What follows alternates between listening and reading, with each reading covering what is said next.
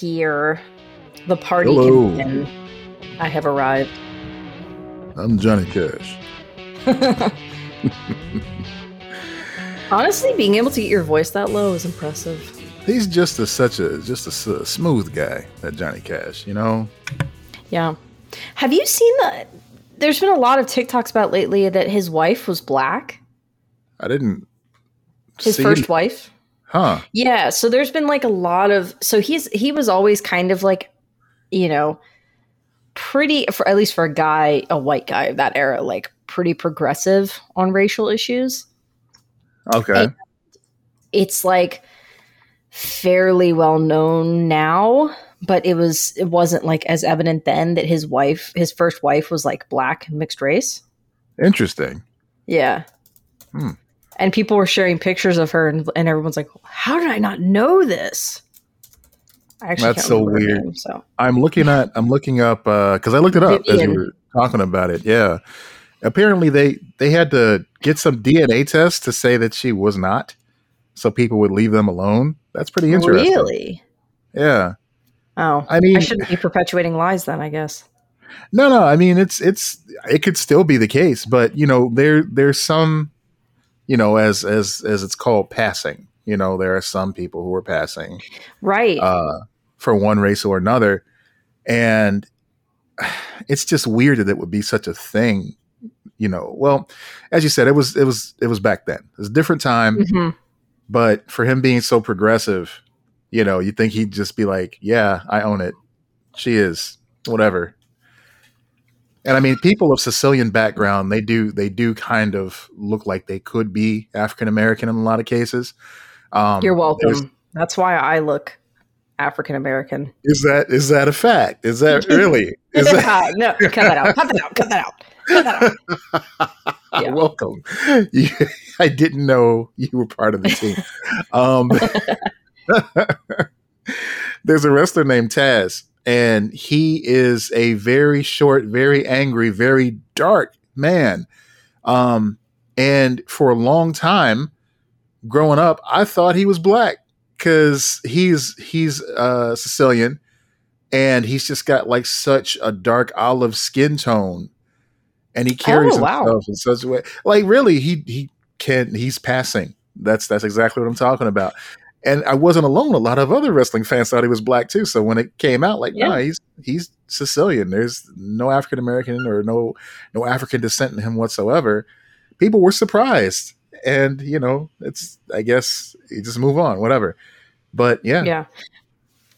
Yeah. So like, I'm literally like reading that the KKK burned crosses on their lawn, and both Vivian and Johnny Cash received hate mail and death threats. So, Wow. Yeah.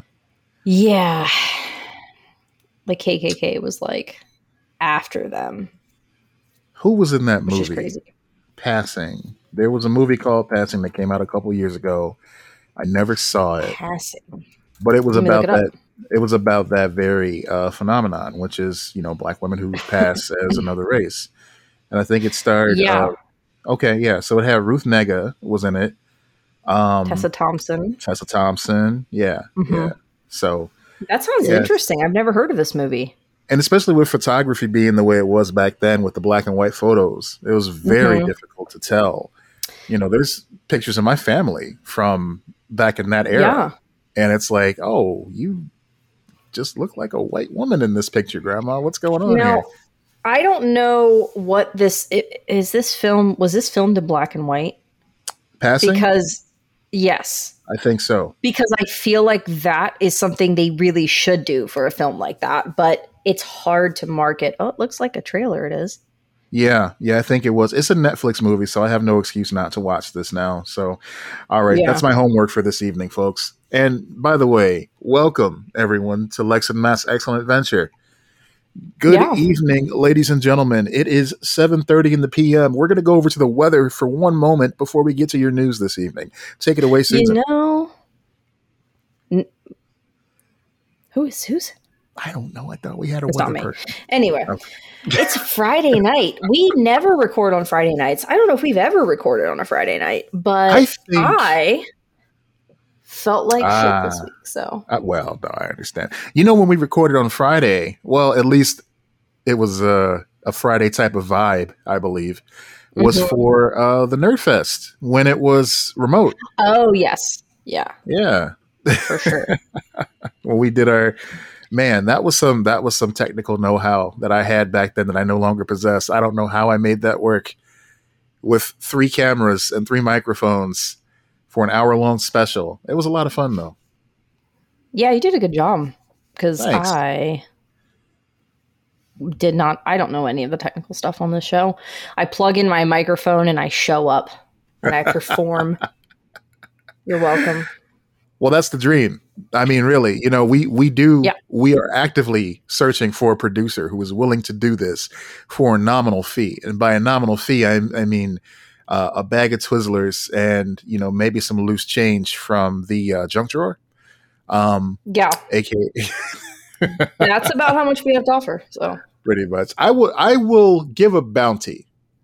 I will offer the entirety as it stands now of our Patreon.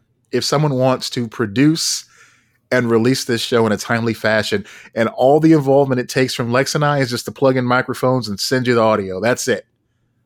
yeah, Now, you don't know how I'd much be that fine is with that. because we don't make that information public to a lot No, like a lot of folks do, no. because you know we're It's private people. But it's a game of, a suitcase on Deal or No Deal. there you What are you go. gonna get? Is it 1 penny? Is it $1 million? It's not $1 million. Don't think it's $1 million. It is not. Yeah, you're not going to make a livelihood off of this, but it could be some nice pocket change to have some fun Yeah. on the weekend. You know. Yeah. But would the person be consistent if we did not Yeah. pay them all the time? That's a risk. That's a No, risk. they're going to get steady pay and by the Patreon, and the incentive is that they want to retain those same Patreon members to continue to get make the Patreon grow so that they can keep making money off of the Patreon. there are Run our social incentives and media bonuses. too. Yeah, and this is only a temporary agreement, of course. You know, once we become more established in the podcast world, we can pay someone a regular fee and make it a real, actual career for someone as well as ourselves. That would be the ideal outcome of that.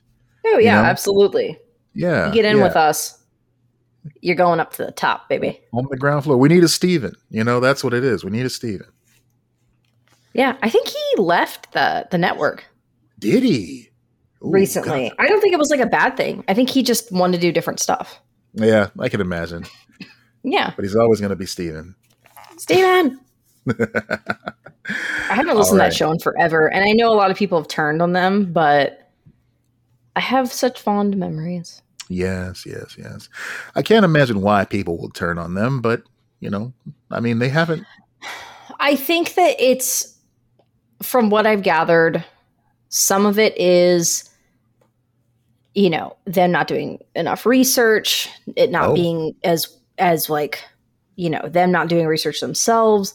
Some of it being like, criticism of like, white women discussing certain issues and crimes. Okay. And then I also think just in general, people are questioning the true crime genre and that surge that it had. I feel like it's dying down a bit. Yeah, I can see. Yeah. I can see people moving on from that. But they're they were one of the biggest ones, right? So of course they're going to take that hit. Of course. Yeah. But I'm glad it's not like, there's some big controversy. They did something that, affected someone else negatively. I don't think it's one specific thing.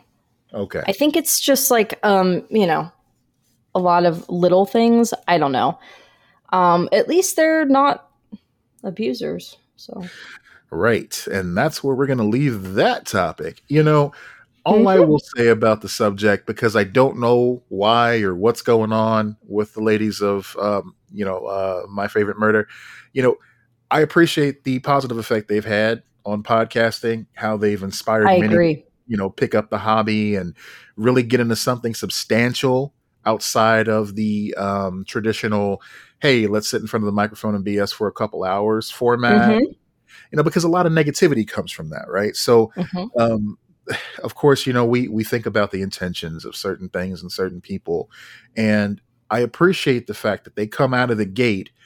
They try to be ethical in how they handle the research that they do and the way that they treat the parties involved. Yeah. They try to put some positivity out there with the fucking hoorays they do. Yeah. And the people that have taken that example and attempted to take up the mantle and do something not only like that, but better, that I appreciate. I appreciate the inspiration that they provided to the podcast community. Yeah. And I think you can still be like a morally good person and be into true crime stuff, but you just have to, proceed with the caution of respecting that these were people, that they have families and friends who many times are still living and are still here and deserve, respect. And that the person who, lost their life or even almost lost their life in those situations where it's like, people got away and they survived it. That's true. And you were saying it's been some time since they got started. And if you think about how far they've come, how far, society has come since they got started, because they're not the first type of format to do something like they've done. They're only, one of the most popular examples, the most recent. You go back, you think about Rescue 911, you think about America's Most Wanted, you think about Unsolved Mysteries, that sort of thing. Just True TV in general, how they have those shows where people are, trying to solve cold cases. I mean, the show right there. Holy shit. Apparently just what comes up is like, it says podcast salary $15 million. Ooh. And that they've been around since 2016. Now you gotta take that with a grain of salt too, because a lot of celebrities, it's like net worth, yeah. Yeah, a lot of celebrities they'll talk about the Know Your Worth net worth websites and stuff like that, and they'll be like, "Man, I sure wish I had that much money, and I haven't ever seen that much money at one time in my life, so I don't know what this website's talking about." So, yeah, I was watching one of those roundtables that they put on YouTube, the Hollywood Reporter. The actors roundtables and stuff like that. There was one that had comedians, and one of them was Jim Carrey. And famously, he had a salary demand during the height of his career for $2 million a picture. And he debunked that on that show. He was like, there was a lot of discussion about how much money I was making, how much I was asking for. Let me tell you, a lot of that was just straight up bullshit. I'm like, wow, because, that was pretty much just like a known factor. You want Jim Carrey, you got to pay him $2 million. And apparently that wasn't the case. So. Yeah, I do think it's inflated. I mean, listen, either way, it is a lot more money than we have ever seen. A lot of like the average person, meaning, has ever seen. Yeah. But I also think like when they're discussing, fair pay and everything like that, there are so many people that take a bite out of the earnings. It's not like, it is a different type of job. It's not like our job where, we're getting taxes taken out. So you have your federal and your state, and then your health insurance comes out of that or whatever. Like they have that, they have federal, they have state tax, and then they have, this is my manager, this is my publicist. Right. Right. They have all of these other people that take a cut from their stuff. Right. And you have to factor that in. That's very true. A lot of that was being discussed during this, recent bout of strikes that we've got news on that, by the way. A lot of discussion was had about, all these amazing royalty checks that these writers and actors are getting. And stuff. But yeah, they still have to pay their representation, the people that negotiated these contracts, so there's still a lot going out the door. And when it comes to yeah. And listen, if you get lucky and you're one of those top percent people, or maybe even not top percent people, maybe you're a middle of the road person. I'm trying to think who's a good example of middle of the road person. Tom Welling. Tom Welling is not a top echelon, actor. He's not like an A-lister, but he more than likely made enough money on Smallville to, if he's smart, to last him for the rest of his life. You know? I hope so. I hope so. But the fact that he's doing the convention circuit says otherwise, you know? Yeah. Well, he's got 2 kids. As soon as you start Yeah. adding kids into your life, When you add kids in that the money's mix, going to dwindle real fucking quick. that money drastically goes down. So you only have a 33 and third percent chance of actually being successful. Okay, I'm sorry. Yeah. Yeah. So that's all to say. I don't even know how to fucking sum that up. We just went all kind of different directions. I don't know. We're very tangenty. We are. Tangential. It's Friday night. You know, it's been a long week at work. You got, shot up, and I, shouldn't, just leave that hanging there. You got the boosters. So Yeah, I got both boosters at once. Don't do that. Get she's them, double boosted, but get them y'all. separately. That's right. I did the same thing last year and I was fine. I did it this year and I was not fine. Now I haven't had a chance to get mine yet, but I remember last year I went through basically like a couple days off because I was feeling so rotten. Mm-hmm. I lived through it, but I didn't feel good. Good news, bad news. A lot of people apparently are getting their boosters and their flu shot this year because everyone wants to be around family. Everybody's being extra cautious. I shouldn't say everybody, but a lot of folks seem to be. And I say this because the basic facets of the job at your local pharmacy are being taxed to the extreme right now because these people are trying to organize getting these shots to the public. So if you're wondering why your pharmacist and everybody is taking a little bit longer getting you your prescriptions, or maybe they weren't mailed to you in a timely fashion like they used to be, that's why. So try to be a little bit more patient, folks, but that's literally what's going on. A lot of folks are rushing to get these shots right now. Yeah, it took us like an hour. We were at Walgreens and it took us a good hour waiting and everything. Once we got the shots, it was quick, obviously, but we waited around for a while.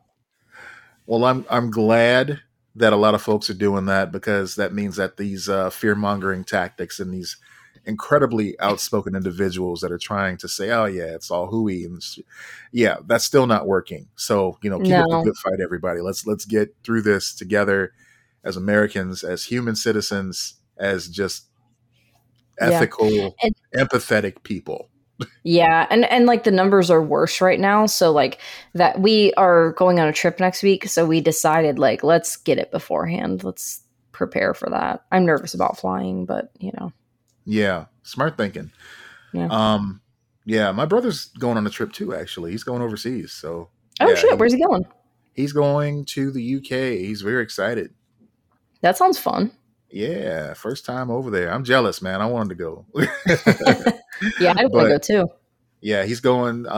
He's accompanying my aunt to an art exhibit that she's being featured in. So, oh my god, that's awesome.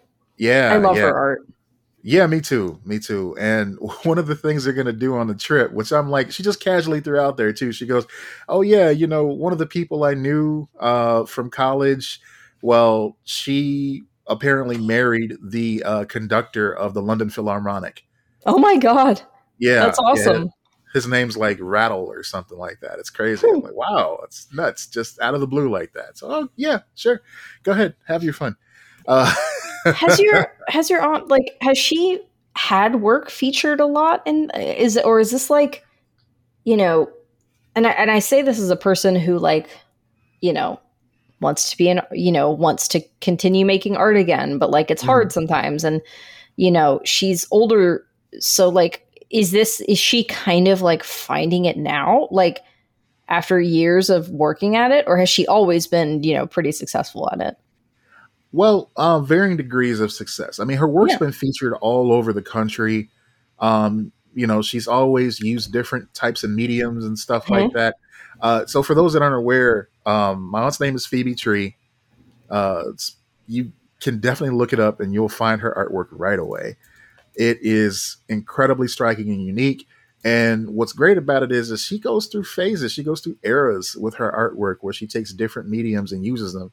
Around the time that Dee and I got married, she was in this phase where she was taking found objects and she was repurposing them.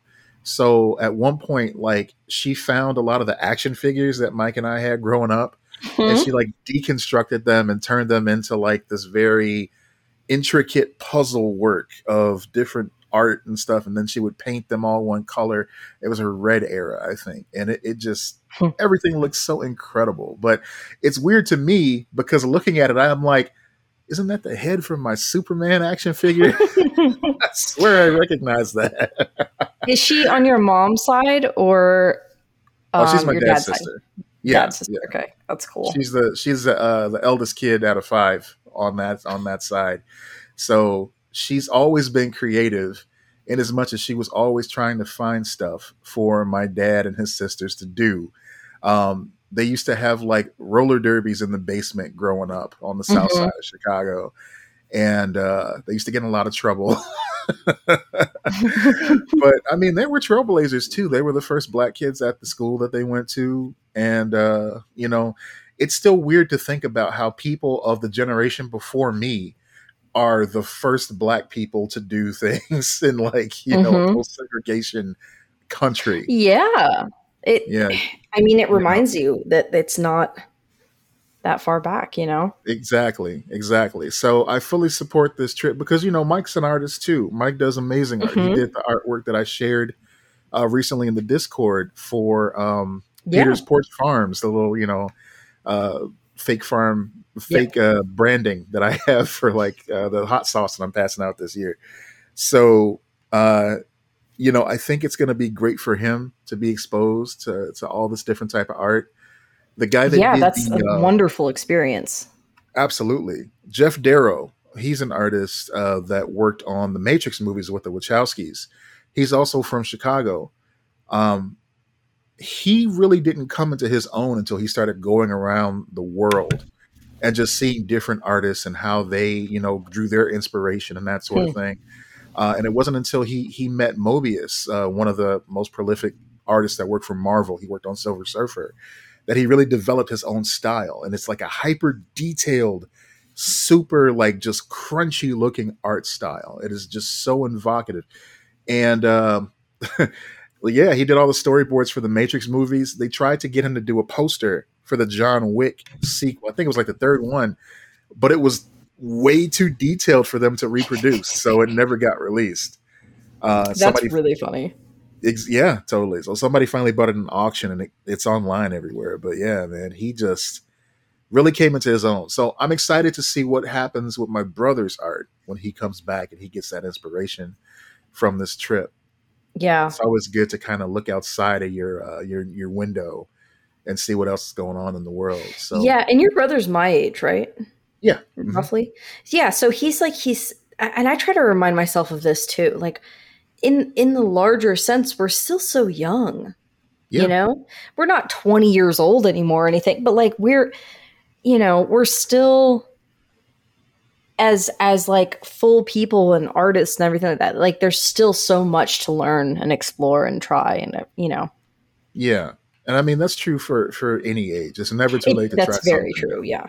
You know, yeah, you can really get down on yourself when you see like someone like substantially younger than you getting so much success so early on in life. But you got to remember that's just a stop on their journey too. I mean, sometimes it can be a Right. curse to be so successful so early because you've peaked.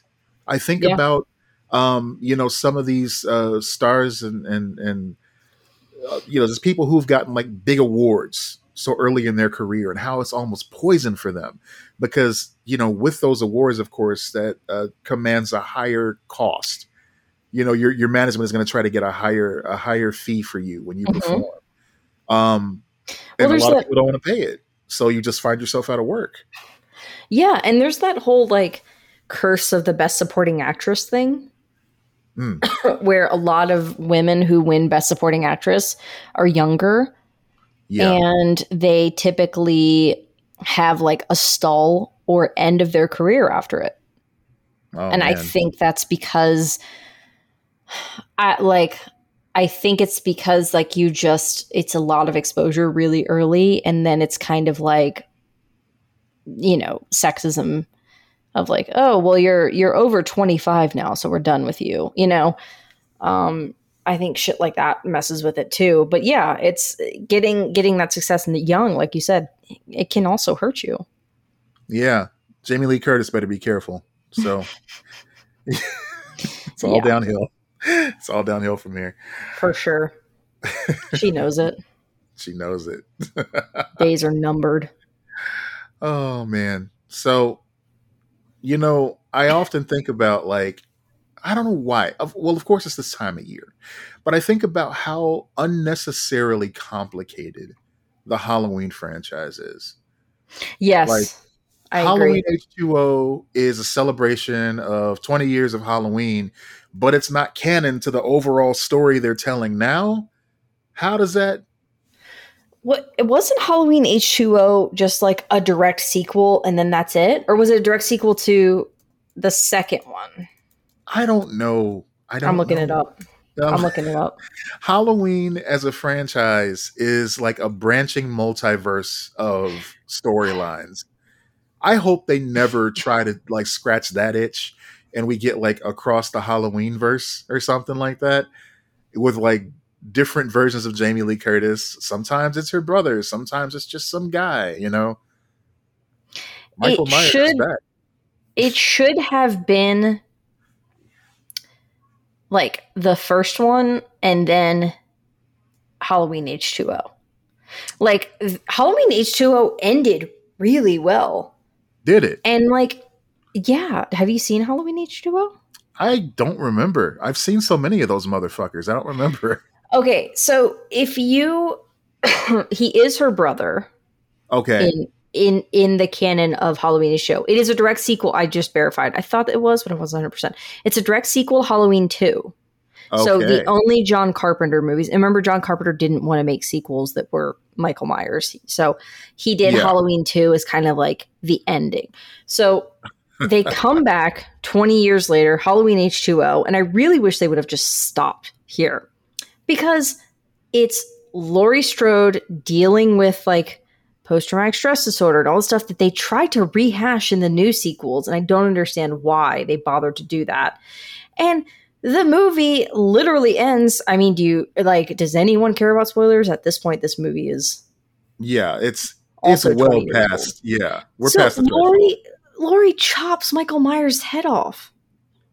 Like with an axe. It's it. That's it. It's done. She fucking wins. She kills him. Okay, now watch this It's juxtaposition. badass. Check this out. I wish they would do something like this with the Saw franchise, right? I don't know how many of those you've seen, or if you've seen any past like the first one, because a lot of people just were like, all right, that's enough. But yeah, like, all right, again, spoilers for like what, a 15, 16-year-old movie. Right. Jigsaw died, right? Yeah. Dude's gone. He like died in the third movie or something like that. So you're thinking, okay, this must be it. The main villain has Right. died. And it wasn't in a big, gory, ambiguous way. No, he died of natural causes. But then they went on somehow. Somehow Palpatine. Aren't they resurrecting him in the new movie? No, it's still a prequel. Like they went back before he passed away. Oh, okay, gotcha. So that's their MacGuffin. They keep either finding new tapes or new, like, traps by him who, he left. Okay, so I think one of them, it was like, here's some traps that he'd set up before he died. And then they figured all that shit out. The next one after that, here's someone who was inspired by him, who also wanted to do traps. Got that squared away, done, right? But then after that, Right. they're like, oh shit, we got all this money. We need to do another one. So it was prequel time, and they started doing prequels. Yeah. And here we are. Then they started doing like spin-offs, like Jigsaw and Spiral. They got nasty, and I didn't like that. Like the first one was great. Like the first one was really fucking good, and then I was done. Yeah. I mean, the first one was good because it was so surprising. It was like, all right, yeah, this is supposed to make you uncomfortable by just the gore and how hopeless the situation seems. Just like Toy Story. Yeah, and and and it's pushing, you know, that it's asking those questions about humans and their limits and what they'll do to survive. And there, you know, it was a really, and like, you know, how are you paying for your sins and all that shit. It's just, it was a really interesting movie that I think if they did make a sequel, maybe they should have never made a sequel, but if they did it properly, it would have explored that aspect of it more and not just gotten gorier and bigger and like crazier, you know? Yeah, they keep on trying to outdo themselves, and eventually it's just like Mortal Kombat. Like, how many more fatalities can you come up with? Yeah. Apparently 10 more, because they're on 12 now, or 11 or something. But as we approach spooky season, I do think if you're going to watch the Halloween movies, which you should because they're the best, you should watch one. And then you can, if you want to watch any of the sequels, and when I say one, I mean the fucking original.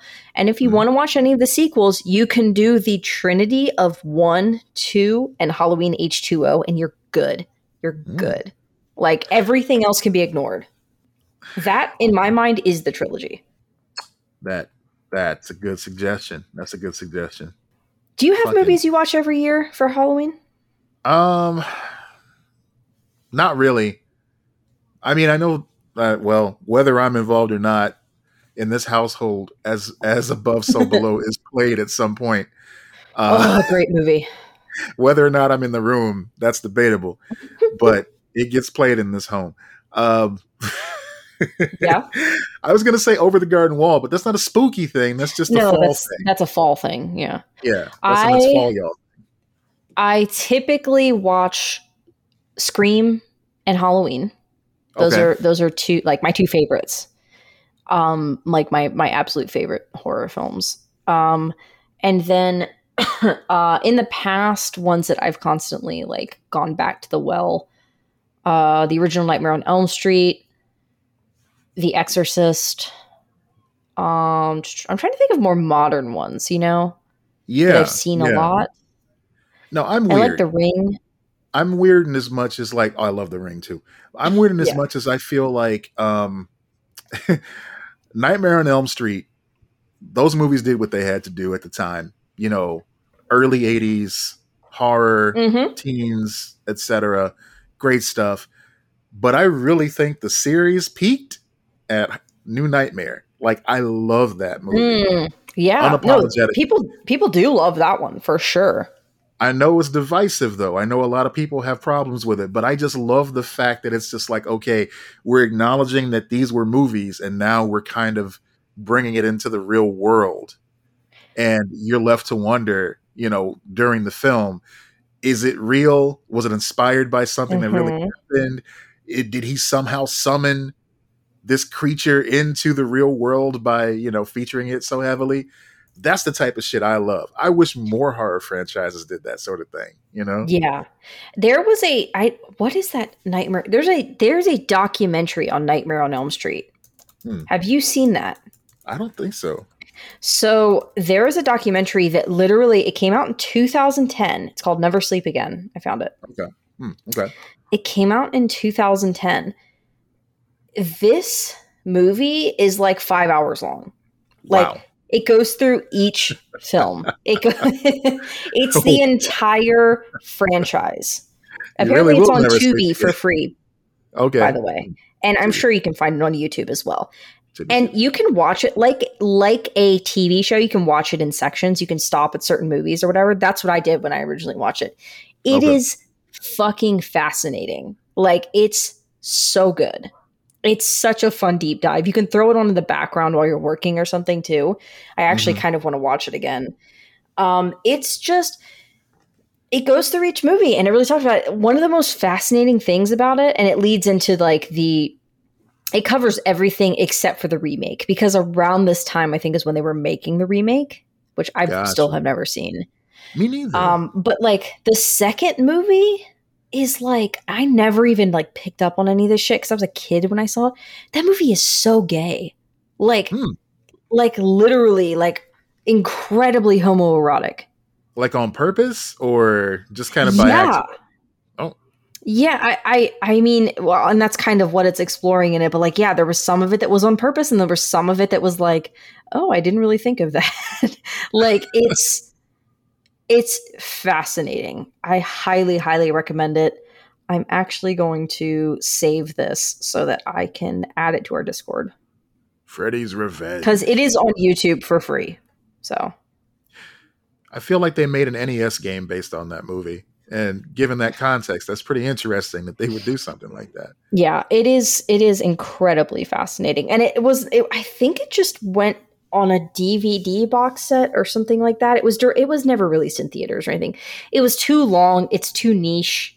Yeah, But I can it's a imagine that. really comprehensive documentary, and I'm really glad that they made it before Wes Craven passed away too. Yeah, yeah. Oh my God. You know, I always forget there was a Nightmare on Elm Street TV show, an anthology series. Oh God, what was that called? It was a Nightmare on Elm Street, Freddy's Nightmares. Freddy's Nightmares. Yeah, Yeah, that's so that's each a good episode idea was though. Like that introduced by works. Freddy. Yeah, because it's just like Tales from the Crypt, basically.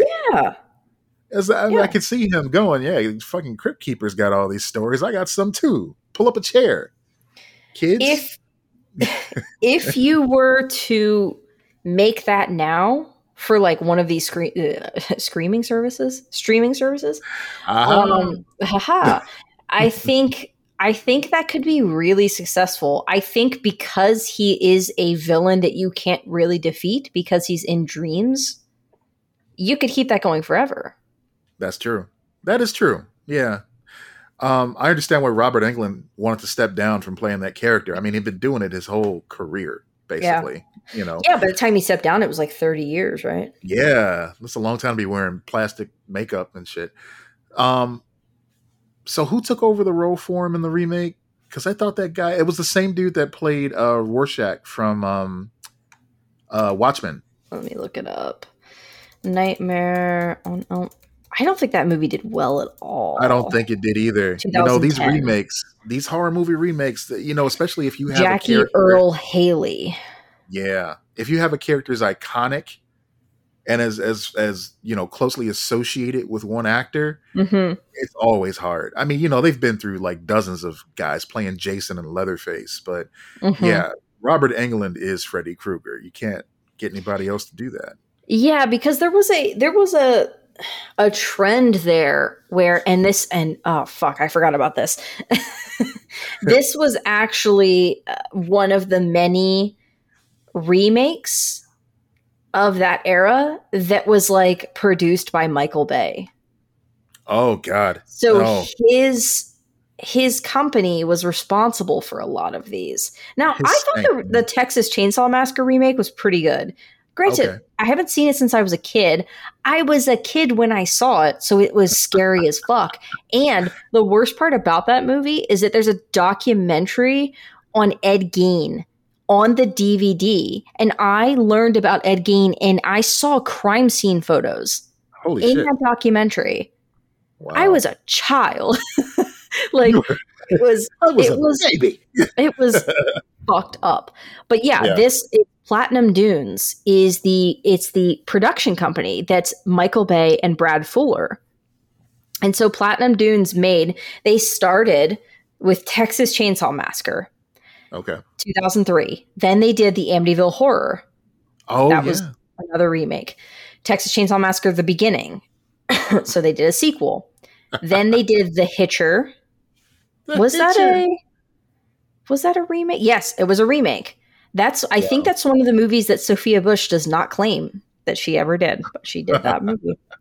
The Unborn, which is not a sequel or a remake. Oh, fascinating. Friday the 13th remake. Something called Horseman with Dennis Quaid. How have I never heard of this? I don't know.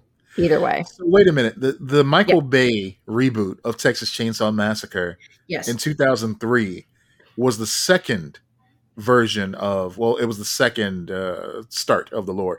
But then they went back and remade it again in 2022 without any type of Bay involvement whatsoever. No, that was a different production company, I believe. Yeah, yeah, yeah, yeah. That is intriguing. And now a video game just came out for the franchise as well. Yeah. But I will say, as much as this company has made a lot of questionable movies, and they also gave us The Purge, so you're Okay. welcome, I guess. But Varying returns on they those. produced A Quiet Place, so Okay. they have made one good one. I'll give them that, but they're no Blumhouse. Okay. I'll give them that. I will definitely give them No, that.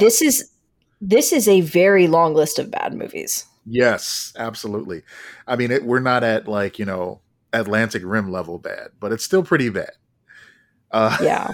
What the fuck is Atlantic Rim? Did he ever answer that? Anyway, He Discord did. talk. Atlantic Rim. I'll give you this. Atlantic Is Rim it a porno? it's a mockbuster. It's one of those movies that Dave Martin and I covered uh, on Digital Dumpster Diving, where we took a movie Yeah. that was in the middle of the road. So it's definitely Yep. a knockoff of Pacific Rim, and it's definitely not worth your time. But the Mhm. fact that it exists just makes me so happy that they took the time to make a ripoff of Pacific Rim. Oh God. I'm exploring Blumhouse picture films now because obviously the Wikipedia led me to this. Yes. We're going down a Wikipedia deep dive. Let's do it. 2010, the first Blumhouse movie of the 2010s. Okay. Now, obviously, their big breakthrough was Paranormal Activity, right? Absolutely. Yes. But but post the breakdown, the breakout of Paranormal Activity, which by the way, I'm very curious if Paranormal Activity films have aged well. I will say I saw the first one and I was like, I don't really get why this is such a big deal. But then the second one was fucking fantastic and it made the first one better. It's one of the few times. Really weird. One of the few times that I thought the sequel was better than the first one and it built upon the lore in such a fantastic way. Yeah. Yeah. All right. So when did that come out? That was 2009. Yes. The first one came out. But before that, they didn't really have anything that really hit too well. Nothing's really jumping out at me either. It looks like they tried to do some films that were a little serious. They tried to do some comedies. I don't think they knew what they wanted to do. Yeah. I think they were just a production company funding smaller films by artists that they liked. Uh-huh. And Paranormal Activity is one of those which is the type of movie you want to fund. It's very good. For sure. And then in 2010, they went, let's make Tooth Fairy. Wait, is it Tooth Fairy or is it it's Tooth Fairy starring Dwayne The Rock Johnson? Tooth Fairy starring Dwayne The Rock Johnson, produced by Jason Blum. There have been a plethora of Tooth Fairy themed horror movies, as you know. Yes. But no, this is the one with The Rock. No, and then they were like, oh no, we're trapped. So then they do Paranormal Activity 2, followed by Insidious, Paranormal Activity 3. Okay, they do a couple of other small films, but then they get into 2012. They make Sinister. Oh my God, have you seen Sinister? I don't think I've seen Sinister. Okay, well, Matthew, Sinister needs to go on your list for Halloween because Kayla introduced me to this movie, and it's fucking fantastic. Okay, it's now really good. I'm gonna ask Dee about this. Did you see The Black Phone? Oh yes, absolutely, love that. That was really okay. Good. Same writer director, like the same writer and then the same director. They work together. They like working together, and this was a movie they did before that. So this is what I like about the horror genre, right? Because you can go down a rabbit hole and you can find all these different things to check out, things you may or may not enjoy. But mostly you'll find things that you'll find some value in, right? So I like this. I like The Black Phone. I want to see more by this creator. It reminds me of kind of how you get somebody in the comic books. You give some suggestions of some general books, and it's like, oh, did you like this one? Did you like this one? Well, here's another one written by this guy, or here's one that's kind of the same vibe as this. And I mean, that's kind of how people got into comics, with Invincible and Walking Dead and that sort of thing. Mm-hmm. And Ethan Hawke is also in Sinister.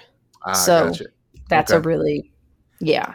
Ethan Hawke, man, he was Yeah. on oh god, I don't want to ruin it for anybody. No, I'm going to keep that to myself for a couple of weeks, but it will come back again. Okay. One of my favorite shows is wrapping up, but he was on there. I'll leave that Easter egg here, and then we'll Interesting. revisit it in a couple of weeks once people forget. Yes. That's interesting. Oh, that's a movie I haven't seen. There's some other Blumhouse movies in here that I'm like, oh, I should watch that because it has people that I like and everything in it. 2012's The Baby Maker, an American comedy starring Paul Schneider and Olivia Munn. Yeah, that one. Yeah, that one. That one directed by the Broken Lizard guys. Man, The Invisible Man. Yeah. The 2020, which I feel like was kind of lost because then the the fucking pandemic started like the month after. That movie was good. It had no business being as good as it was. And I know we've talked about it on here before. Good. Trust me, if you're looking for something for spooky season or just, a Friday night, fuck a spooky season movie. That movie is good. It's not just like, oh, it's good for a horror flick. It's good.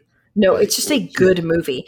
But it's a perfect example of how you should make a remake or a new iteration of a story that's been told maybe a dozen times, which is make it modern and socially like a part of our times, and also just tell a good human story. Right. And that will make it good, no matter what you're trying to do. But like in this case, it made it horrifying. Like every woman can watch that movie and see bits of like, oh my God, like this is the scariest thing ever, but it feels so real. So let's talk about the 2017 on the same topic. Yeah. Let's talk about the 2017 Blumhouse Productions film Happy Death Day.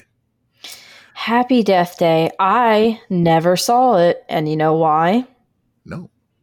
Because it was repeating things over and over again, wasn't it? It falls into your Groundhog Day. It was a Groundhog Day. I saw the trailer for it and I went, absolutely not. Sorry.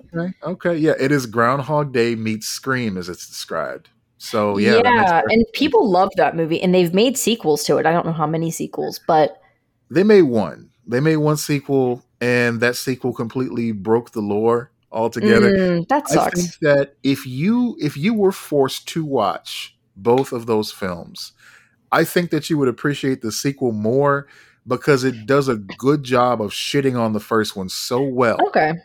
Yeah. That you would be like, you know what? Yeah, that's right. Fuck that movie. And fuck these people. So thank you, sequel, for doing that. But the reason I bring it up. Oh, go ahead. Yes. The reason I bring it up, it's written by Scott Lobdell. And it's funny because Scott Lobdell is someone who comic fans are probably familiar with. Mm-hmm. He was one of the primary writers of the X-Men books in the 90s. He's legendary. He was behind Generation X, that team that had Jubilee and all kind of other characters on there. Yeah, Scott Lobdell, he's a big name in the X-Men books, and he decided to write Happy Death Day to varying returns there. So, interesting. I mean, it worked out for him. It did. He got a sequel out of it. Yeah. Oh, I've always wanted to see, and I didn't realize that they produced this, the movie Creep. I see that they produced at least Creep 2. Oh. That's like a super indie movie made by the Duplass brothers. Okay. Yeah. Oh God, do you remember the movie Split? No. The M. Night Shyamalan. Oh God, yes. Okay, you refreshed my memory. Yes. Yeah. So that movie looked creepy, and people were like, "Oh, okay, this is interesting. Oh, it's M. Night Shyamalan." And then you go into it, and you're like, "Holy fuck, this movie is." A prequel or sequel or whatever to Unbreakable. That was wild. Sorry, I spoiled it for you. If you no, you're better off knowing that going in and then just immediately forgetting it after the movie is done. On its own, Split is a good movie. I would say I enjoyed Split. Yeah, you know what sucks? What's that? Is that he made 2/3 of a great trilogy. He did. Unbreakable is one of my favorites. If ever there was an M. Night Shyamalan thing, it said he couldn't stick the landing. I feel like Samuel L. Jackson deserves better. And I think he needs to understand that he deserves better. I'm sure he's a man that commands respect, person to person. I'm sure that people value his time, but I need him to sometimes say no to projects because he's been involved in some real stinkers where it's like, yeah, I'm riding with it because my man Sam Jackson's in it, but outside of that, there's no value in this at all. I think that he wants a paycheck. Yeah. Absolutely. Absolutely. And I respect that. I respect that too. I feel like he's got enough money at this point to be like, look, I owe my fans better than what you're putting out here, man. Let's give that another pass. Let's just, that's take so fair. That's so unbelievably fair. But man. Yeah. It's weird because they're children talking, right? So I hear children on my headphones right now. And I don't know if it's coming from my end or your end. Shouldn't be from my end. It shouldn't be from my end either. And here we are talking about horror movies. Kayla's watching Catfish in the other room, so God, I hope there's not children involved with that. Although, let's be honest, it would be really funny to be catfished by a child. It would be very funny. But speaking of horror-themed projects, apparently, now that the writer's strike is over, they're talking about rebooting The Office. Possibly controversial statement. I think that's fine. Why? It makes sense. To come so hard. I'm sorry. I was like, why? I understand that everyone is like, why would you do that? It makes sense because it's just a generic concept. It is. What makes it good is the character development and the writing and the proper cast. So to me, I'm like, as long as they don't make it with the same characters or versions of the same characters, it will be fine. So this kind of comes up every so often in our conversations. And I think it's another example of why these studios need to understand the difference between a reboot, a revival, and a remake. Oh, agreed. Continue. A reboot, you're taking the basic premise of it and you're kind of just putting it in motion and letting it go where it goes. So the U.S. Office in and of itself was a reboot that started out like a remake.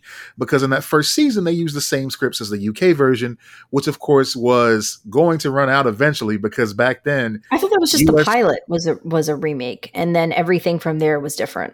There were some episodes in the first season that pulled directly from the UK scripts. Gotcha. Outside of just the pilot. But that was the problem.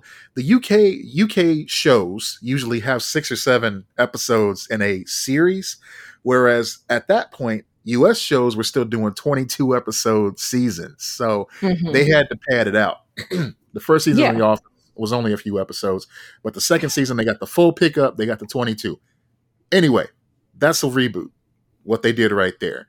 A remake is basically when you're taking the same story elements, play by play, with different actors, maybe different directors, maybe a little bit of a different twist on it, but it's the same basic story elements. I can't think of a good example of a remake right now, but I'm sure we can if we're given time. And then the revival is when you take the same story and characters from the original version and you just pick up where you left off. A good example of this is the upcoming Frasier revival. Yeah. So they could easily do that, and it might be the best course of action to do that with Dunder Mifflin. Oh yeah. Yeah. And I don't think Rainn Wilson would ever want to come back. So maybe they have like his character be like retired now or whatever, and then like they have a new boss. But then like I feel like they could get back fucking Stanley. And like have a couple of those characters that are like they're going to be there until they're done. Basically, yeah. And You have know, them be the gap, like bridge the gap. right. You know, they could finally have found a second source of income outside of just paper to make Mm-hmm. them more, valuable in the modern world. Yeah. And they could have regained the prominence they had as Dunder Mifflin early on in the series. And you can have characters like, the intern and Jesus Christ, all these kids. It's so strange. Okay. You can have characters like Phyllis and Kevin even like Mm-hmm. go off and work for other branches or become management or something Mm-hmm. like that for their own respective branches, and then guest star on the show every now and then. Hell, even Michael, wherever he ended up with Holly, you can have Mm-hmm. him run a branch where he is.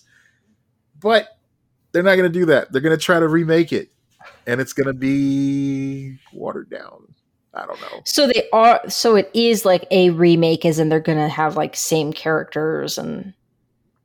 Well, according to the article in the on Okay. Vulture.com, they say Greg Daniels, the creator of the U.S. version of The Office, is currently set to do a reboot. Little is known beyond the fact of its existence, so best believe we have questions. And it seems like they're asking all the questions that we have right here. Yeah. Yeah. I don't know. I have no expectations. There's a chance I won't even watch it. But, Yeah, whatever. something like that, I You would never definitely let know. simmer for a little while before even trying to invest some time in it. I'd probably check out the Well, first episode. Uh, you know, if it's okay, I'll like let a season stack up and then check in on it later. I felt like that How I Met Your Father, which Oh was kind of a revival sequel because the previous stuff all still happened, and they sometimes interacted with, I know that Robin and Barney both showed up on that show within the yeah, first two seasons. So like that show I thought was really good, and it kind of fixed some of the things that were not good about, or that have aged poorly about, the original. right. It's not the original. You're never going, like, that show was just like anything that's successful. Why is it successful? It's lightning in a bottle. I don't know. But, Hmm. you know, I thought it did a good job, but like it got canceled. 2 seasons. So it's Yeah. hard to even get into shows that you think are doing a good job with something that's kind of difficult to tackle. Okay. Yeah, it's on my end. There's some kids in the courtyard like fighting with swords and shit. Real swords? I hope. Uh, this problem's going to be solved very quickly. Chicago, everybody. Oh my God. That's funny. No, it is kind of it. Okay, all right. The anti-curmudgeonly part of me says that it's great to hear kids outside having a good time at 8 p.m. at night On a Friday. without worrying about anything on a Friday. That's Yeah. a good vibe. I like that. That's good. Good for them. Not good for podcast recording, but that's okay. That's okay. It adds flavor to the show. Yeah. So you're kind of meh-ish on The Office, and I'm kind of like on the low end of meh. I'm like, Yeah, and by that I will say, like, I mean this reboot or prequel or what, it's prequel or sequel, whatever they're gonna do. Yeah, I'm whatever about it. If it turns out to be good, cool. If it doesn't, I don't care. yeah, But I also very much believe in taking that road of, and we've talked about this type of theme before, but like, they can't take away what I already have. that's right. I love the original show, and you can't take it away from me. I took it and ran. Goodbye. And they're Except still doing for those. physical copy. We need our physical copies, guys, because they are taking Yeah, it away from that. they are. Yeah. They just wrapped up a miniseries in the Adventure Time universe that Mhm. only aired on Max, and I'm concerned that we'll never see a physical release of Yeah. it because it's a cartoon. It's a very, at this point, niche cartoon. I feel like they're going to chalk it up to a loss, and then they're going to scrub it from the platform, and that makes me sad. Yeah, I mean, I have that concern about a lot of things too. Like one of my, we revisited Hill House and Midnight Mass. Yeah. And, both of the Hill House seasons are released on like a Blu-ray. So like they do have physical copies of that. There's actually like a 2-pack type of situation you can get, but like there's no physical copy of Midnight Mass. And I'm like, Hmm. but that's like one of my favorite shows. What the fuck am I supposed to do? I want to own that. Yeah, yeah, and that kind of, unfortunately, it ties into another story that just came out today. I mean, it's been discussed for the past several weeks now, but it's official. Disney Plus is cracking down on password sharing. Yeah. Um, Bold of you to and assume just I even have Disney Plus. Fuck you, Disney Plus. Jesus. and just like Netflix did, they're testing it out in another country before bringing Mm-hmm. it here. So Canada, unfortunately, November 1st is when this goes into effect. They will only allow people on the plan to use the access in the same household, like Mm. physically the same household. I don't know how that's going to be addressed with like the mobile app and stuff like that.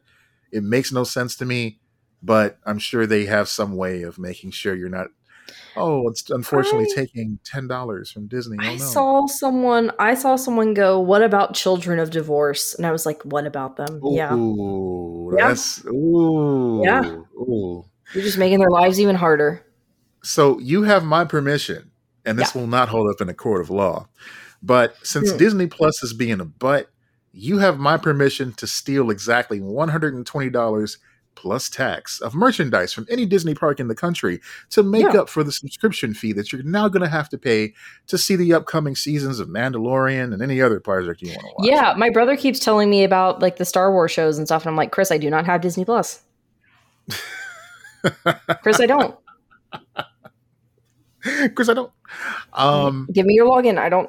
And now I can't even do that. So, I didn't actually ask him for the login because I don't care. But yeah, but yeah, it's coming. So be ready for that. Hunker it is. down, get your pirate hats out of the closet, do what you got to do. There's no shame in ethical consumerism. Yeah. It's funny because I keep seeing Simpsons clips on my TikTok, and I was like, Hmm. "Oh, The Simpsons. That's a fun background show or whatever." And then I'm like, "Oh, never mind. Disney Plus." Can't watch it unless you got Disney Plus. That's Yep. right. Um, yeah, yeah. So that's happening. As I mentioned before, the WGA strike is over. This Yep. happened between episodes. The SGA AFTRA negotiations will continue on Monday. It seems like I I'm sorry, not SGA, SAG AFTRA. Yeah. It seems like those involved in the WGA aspect of the strike are incredibly pleased with the deal that they worked out, but Yeah. still immensely frustrated that it took over 140 days for them to give them the basic of agreements. Yeah. I think that it's ridiculous that it took that long, but at least they won. Yeah, I'm glad that finally worked out. And now they just need to take care of the actors, which Yeah, the fact that they're willing to work with the writers now, and now we've got people going back into the writers' room. I think that the actors will follow suit pretty quickly. so I did read today that yes, the writing rooms are reconvening Mm-hmm. this week, if not next Monday. The writers' rooms for Abbott Elementary and Yellow Thank Jackets God. have already Yes. recommenced. Yeah, as a matter of fact, the late night shows will be back on the air next Monday. I saw an ad for Jimmy Kimmel today. Who he's going to talk to, I have no Right. idea. That's the thing. They can't they can't talk to anyone. I mean, but Some I'm sure there's people. going to be a lot of vamping. I'm sure there's going to Mm-hmm. be a lot of discussion about what's going on in politics because, they've been chomping at the bit to get back out there. Stephen Mm-hmm. Colbert and Jimmy Kimmel. Yes. Yeah. I'm sure they've been just ready and waiting to take a crack at what's going on lately, especially with the Lauren Boebert stuff. Oh my God. Yeah. Well, it's so funny too because people were like, "Oh, Drew Barrymore should have just waited 2 weeks or whatever," and I'm like, I think that the reason the writer strike ended was because of the Drew Barrymore stuff. Like that was one of the Really? reasons. You think that because No. they saw the backlash that Drew Yes. Barrymore got, they were like, "Oh Yes. shit, even Drew's getting shit." People, Oh no. Yes, because someone crossed a picket line and they basically fucked them up so much. And it was the most like wholesome person. And it fucked them up so much that it made them retreat. And I think that scared the studios because that really made them go, oh, they're holding the line. Oh, they're really holding the line. And the people are behind them. And that didn't click before. I mean, I'm sure it was clicking as they're losing money every single day. Right. Because, it is because this union was so strong and held her accountable. But like, because that line was crossed, it showed this is what happens when you cross the line. Yep. I think that was a very valuable lesson. It really bothered me that in all of this, it was revealed that the heads of studio hadn't even sat down with the WGA until after that point. The Bob Iger and the Zaslav hadn't sat down with the negotiations. It's like they didn't even take it seriously. Exactly. They're just like, oh yeah, you'll figure it out. Or, we saw reports coming out stating that they were just waiting on people to run out of money. Right. And just agree to whatever. Like, holy shit, man. Yeah, and I think that moment of them seeing like, oh, an America's sweetheart can't even get them to cave. Uh-huh. I think that fucks with people. Yeah, you're right about that. So and the public really shamed Drew Barrymore too. People who aren't even union. Yeah. They saw the public tide shifting, changing. I think that's like something you can't really discard either. Like that's a really valuable thing to have the public on your side. Now, your original statement when you reacted to this made it seem like Drew Barrymore was the hero here. Like, no. That's not what I meant. She did everybody. She got all that backlash. No. Drew Barrymore's mistake proved to be an important lesson. Like, let's hear it for Drew. And people were making jokes. They're like, she's so stupid. She did this. And I'm like, yeah, but like, because she made a mistake and then properly retracted and learned a lesson in the public eye, that's like valuable too. I'm sure there was no shortage of people that reached out to her and just said, hey, look, this is what we have to say. This is what we're going with. But, please don't feel like, you're a horrible person. You made a mistake, all that shit. I'm sure people reached out to her independently and privately and expressed those sentiments to her. I saw a lot of writers saying like, she did a good job of retracting finally. And, actually listening. So I'm hoping that, and it's funny because it is a classic Drew Barrymore fashion that she just had to learn a hard lesson in the public eye. Yeah. And that she becomes an example for others by learning that lesson in the public eye. Oh, you're right. That's totally a Drew Barrymore staple. Absolutely. It is. That's part of her. That's also one of the reasons why we love her, right? Because she's not perfect, because she fucks up. But at the end of the day, I do think she is a genuinely good person who tries to learn from those mistakes. Yes. Lessons like don't do drugs and don't show your boobs to David Letterman on television. Yeah. Mm-hmm. Yep. I mean, or do. I'm not your boss. I don't know. Yeah. You do you, girl. Yeah. Except don't cross that picket line. Don't do that. Don't you cross that line. Don't cross that line. Man. Yeah. So that's what's going on there. Congratulations to the people that held through and held out. Big thanks to those who supported them. And I mean, what's great about this, what came out of it is it was endlessly reported on throughout the media. And it inspired a lot of people. Again, with the inspiration, it inspired a lot of other parties to unionize and really get what they deserve. It's happening with, and I'm not saying it's strictly because of the writer's strike, but you can't deny that the theme of the summer has been unionize, unionization and all that, just getting on the same page and getting what you deserve because, things aren't getting cheaper. Things aren't getting more affordable out here. I mean, There's and the got- companies are upset about that. And I'm like, well, if you just treated people decently and weren't so fucking greedy, then that wouldn't happen. Exactly. In a perfect world, you don't need unions, but here we are. Yeah. Yep. I see they're even trying to get some like young entrepreneurs out there to go on television and say things like, oh yeah, you know, we don't need child labor laws anymore. We want to get out there and do our fair share. That's a really weird fucking thing that I've noticed. And it's scary. They've been groomed. This is grooming. That is grooming right there. Yeah. They've been groomed to believe that they don't deserve to be kids. That's fucked up. Yeah. Yeah, there's the rolling back of those laws, like basically child labor laws, is because they quote unquote can't get anyone to work. No, they're just too young to know the difference. You know, if you give a 15-year-old kid, I mean, how much an hour? Let's say $10 an hour.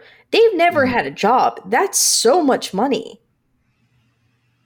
You know? So they don't know what they're worth. They don't know their worth yet. No. You're gonna give a kid $80 a day to go work? Like, that's gonna be a lot to them. And they don't have to mow any lawns? Exactly. No. That's gonna be the most money they've ever seen, and it's gonna be great.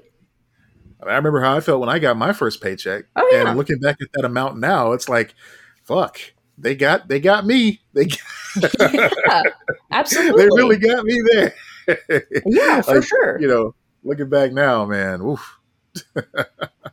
Yeah, they got a deal. They just tossed me a nickel and said, come back tomorrow, kid. And you were like, oh boy, I will. Then I bit it and I put it in my pocket. Oh man. So, one beloved actor from our childhood has passed away, and is another... it Abe Vigoda? You got to go to the website, make sure he's okay. He's dead. He is not. He is gone. He's dead. Rest in peace. Sir Michael Gambon, the actor known for his role as Dumbledore in the last 6 Harry Potter films, has passed away. The other Dumbledore died. He was the other Dumbledore. Did that throw you off when you were watching the original Harry Potter? When they changed out Dumbledore? Yeah, I wasn't a Harry Potter kid. I grew to like them more as an adult after I read the books. I read the books as an adult. Weirdly. Yeah. The obligatory fuck J.K. Rowling, by the way. Continue. Yeah, of course. That is implied, but I'm glad you actually said it out loud too. Yeah, so I read those at 22 or something like that. I was like, oh shit, these are actually really good. And I got into it. I got really into it. And then I watched the movies and I was like, these are okay. You know? All right. Yeah. I was like, these are pretty good. But yeah, it was weird. But Yeah, I agree. But it wasn't as earth-shattering for me as it was for some people. I know some people were like, oh my God, they could never. It wasn't a Disney's Doug situation, but. Oh God, not weird-sounding Doug. No. That was some weird shit. Yeah, but this actor has passed away, 82. That's a long life, Yeah. I'm sure it must be hard for his family and friends, but, he left so much of a legacy behind. And, his presence will be felt for generations. For sure. Yeah, until they remake them. Now, there's a new Dumbledore. They could absolutely remake the Harry Potter films. I think they're going to make them not a mini series, like a TV series. I think that's the next plan. So it's a remake, but it's going to be like a TV series. There are a lot of things they did with those first films that they could definitely do better, especially, in anime, there's a long-standing tradition of trying to, keep step with the manga that's coming out along with it. Mm-hmm. And the Harry Potter films did a good job of keeping up with the book series and kind of concurrently going back and forth there. Yeah. So, I think the hard part is casting again, because that, unlike a lot of other like young adult things that were cast where it's like, oh, okay, like that was good casting, but I think that was a really great cast of kids. Yeah, I agree. And they were great actors and they did a really good job.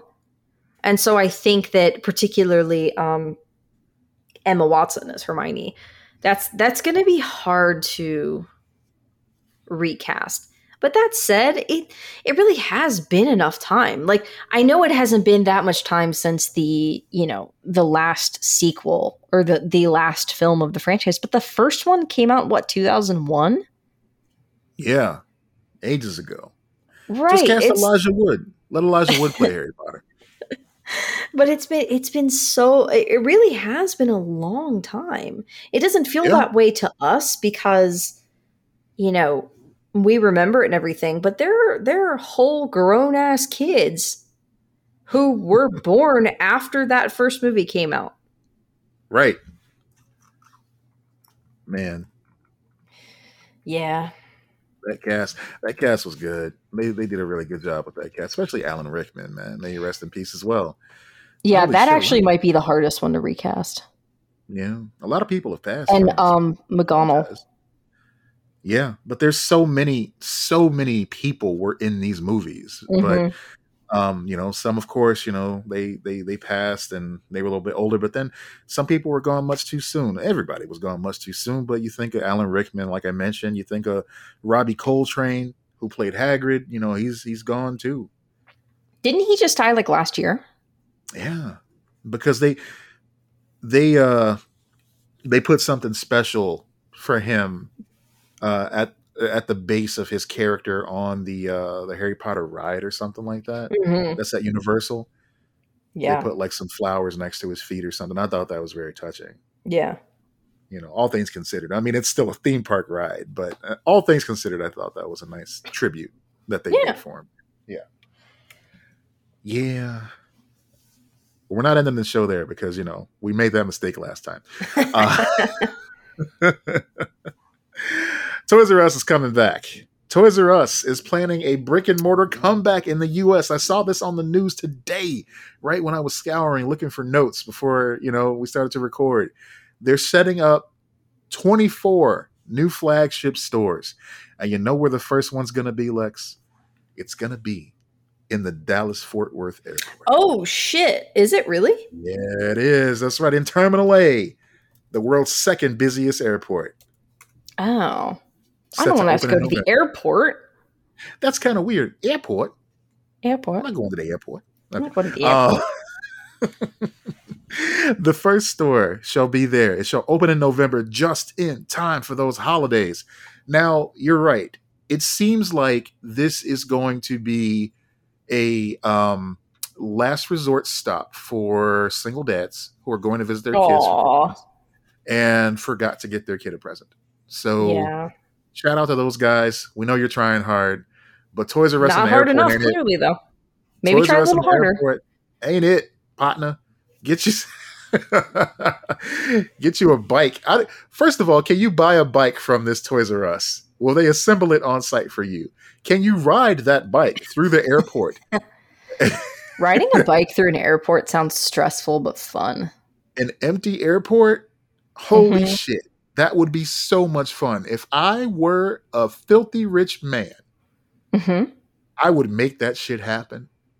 I would inconvenience so many people, but I would have the funnest day just riding a bike through an airport terminal.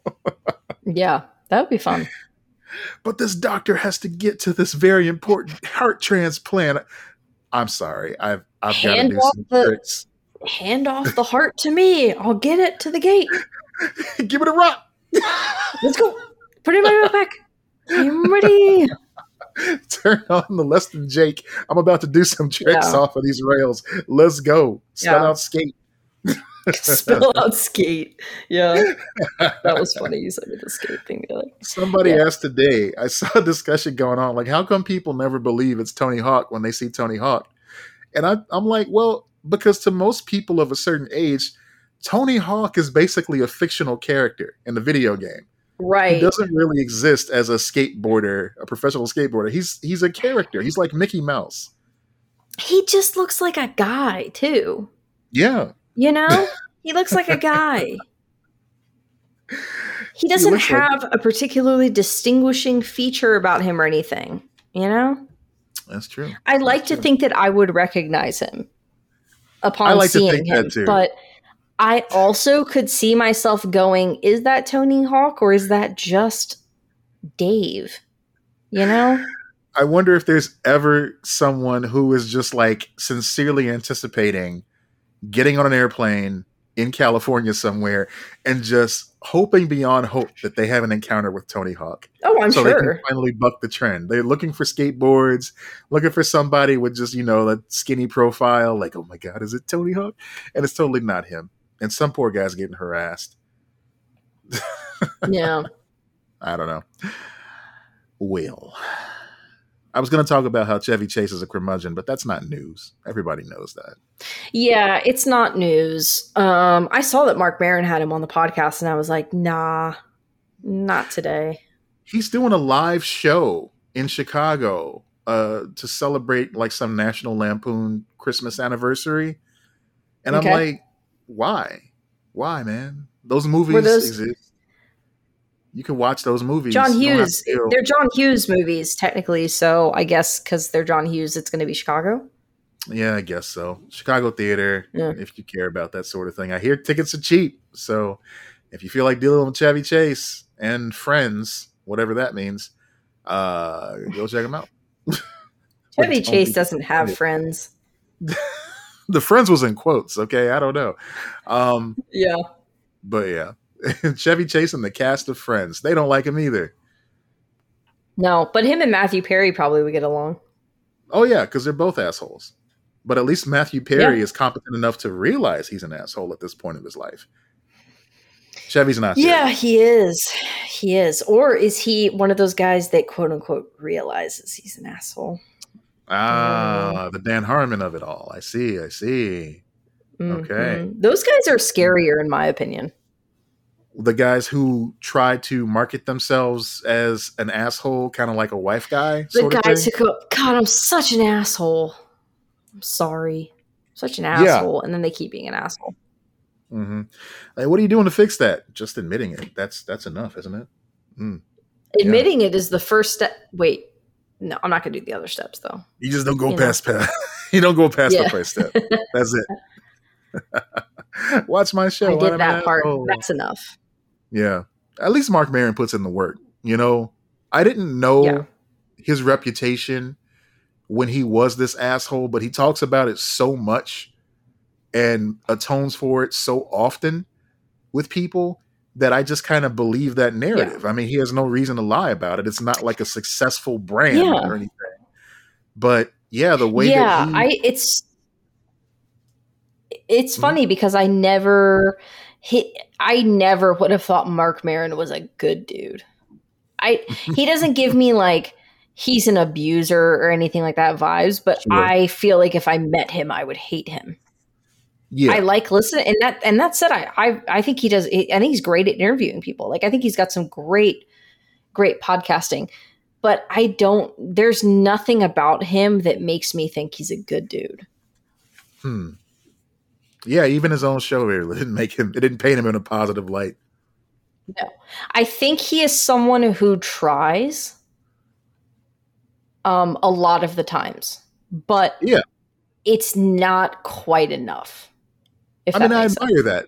Yeah. I do admire it. Makes perfect sense, but I still admire that because if you're not trying, then you're not doing anything, and that's worse. That's much worse. Yeah, and I firmly believe by now we probably would have heard something about him if he was like currently an asshole. So I think he's smart enough to have learned from that, and he's sober now, so that helps. It's kind of serendipitous for him too, because the person who he claims he was the asshole to the most turned out to be an even bigger asshole. Which was who? Which was what's his friend's name? Jesus Christ, Louis C.K. Oh yeah, because their feud was like the news for a while. especially because they I both had actually shows. don't really know about that. I don't know a lot. Apparently, I don't know a lot about the Marc Maron lore. Okay. So when he first started doing his, this version of his show and everything, Mm-hmm. after the radio show, which he also talks about all the time, he Mm-hmm. kind of misses that, I guess. One of his biggest self-admitted regrets was that he burned the friendship bridge between him and Louis. Okay. And it was because he was so jealous of the success that Louis was achieving at the time. Okay. And so when Maron showed up on the FX show, Louis' FX show, it was kind of a surprise to everybody because, folks thought they were feuding. And on the show, he was the big muckety muck and Louis was jealous of him. So at that point, I believe that's when they put like a joint podcast episode out or something. It was just a very long episode of them just kind of hashing things out and talking and kind of addressing conversations they'd had where they made up and stuff like that and things that went wrong and how they fixed it, that sort of thing. And they still weren't like back to normal, but progress had been made and everybody was happy because these two guys, they worked it out. Everything's going well. But then the other shoe dropped and we found out what we did about Louis C.K. And it turned out the guy that pissed off the asshole was a bigger asshole. Yeah. Yeah. Like, and that's when you go, well, Marc Maron wasn't wrong, I guess. Right. Like if he just said, I got a feeling about this guy, I don't trust him. Yeah. Eventually he would have been right. Just That's like always an interesting thing about comedians. Like there was this one Australian comedian or something like that I saw that it was like publicly talking about Russell Brand and has been for years. And he's like the only one that has gone on the record about him. Oh, yeah. Yeah. And I'm like, oh, shit. Like, good for him. You're right. I mean, it's a lot like Chris Rock. There was a lot of stuff about him a decade ago about how he paid off this woman who, was talking about how he cheated on his wife with her and stuff like that and got her pregnant. Chris Rock sent somebody after her, not like in a nefarious way, but not in a murderous way. Like someone to very aggressively convince her to drop what she was doing, trying to defame him or quote unquote trying to defame him. And it kind of went away. But now, because he's in the news again so often, it's coming back up. Yeah. He can't pay enough money to make that story go away. And I'm glad that it's coming up. I'm glad that it's being discussed because, after the slap incident, a lot was done to make him look like a saint, in a lot of people's eyes. People are complicated, obviously. And he's not a great dude. He's not a good person. That was wild. Anyway, that's where we're ending the show. Yeah. This was a long one. It was. Thanks for sticking with us. Yeah. Thank you for sticking with us, folks. As always, check out patreon.com/LexandMatt if you'd like us to continue these shenanigans and you'd like to check out our Discord where we have lots of fun conversations and we talk about blockbuster movies such as Atlantic Rim. You can join in the conversation every single day over at patreon.com/LexandMatt. Yes, please become a patron. Please do it. Also, share the show, subscribe, rate, all that jazz. Tell your friends. Steal their phone, subscribe on their phone. Give us a rating on their phone. That's right. Do it. You know you want to. And on that note, I'm Matt Peters. And I'm Lex Lutz. Be excellent to each other.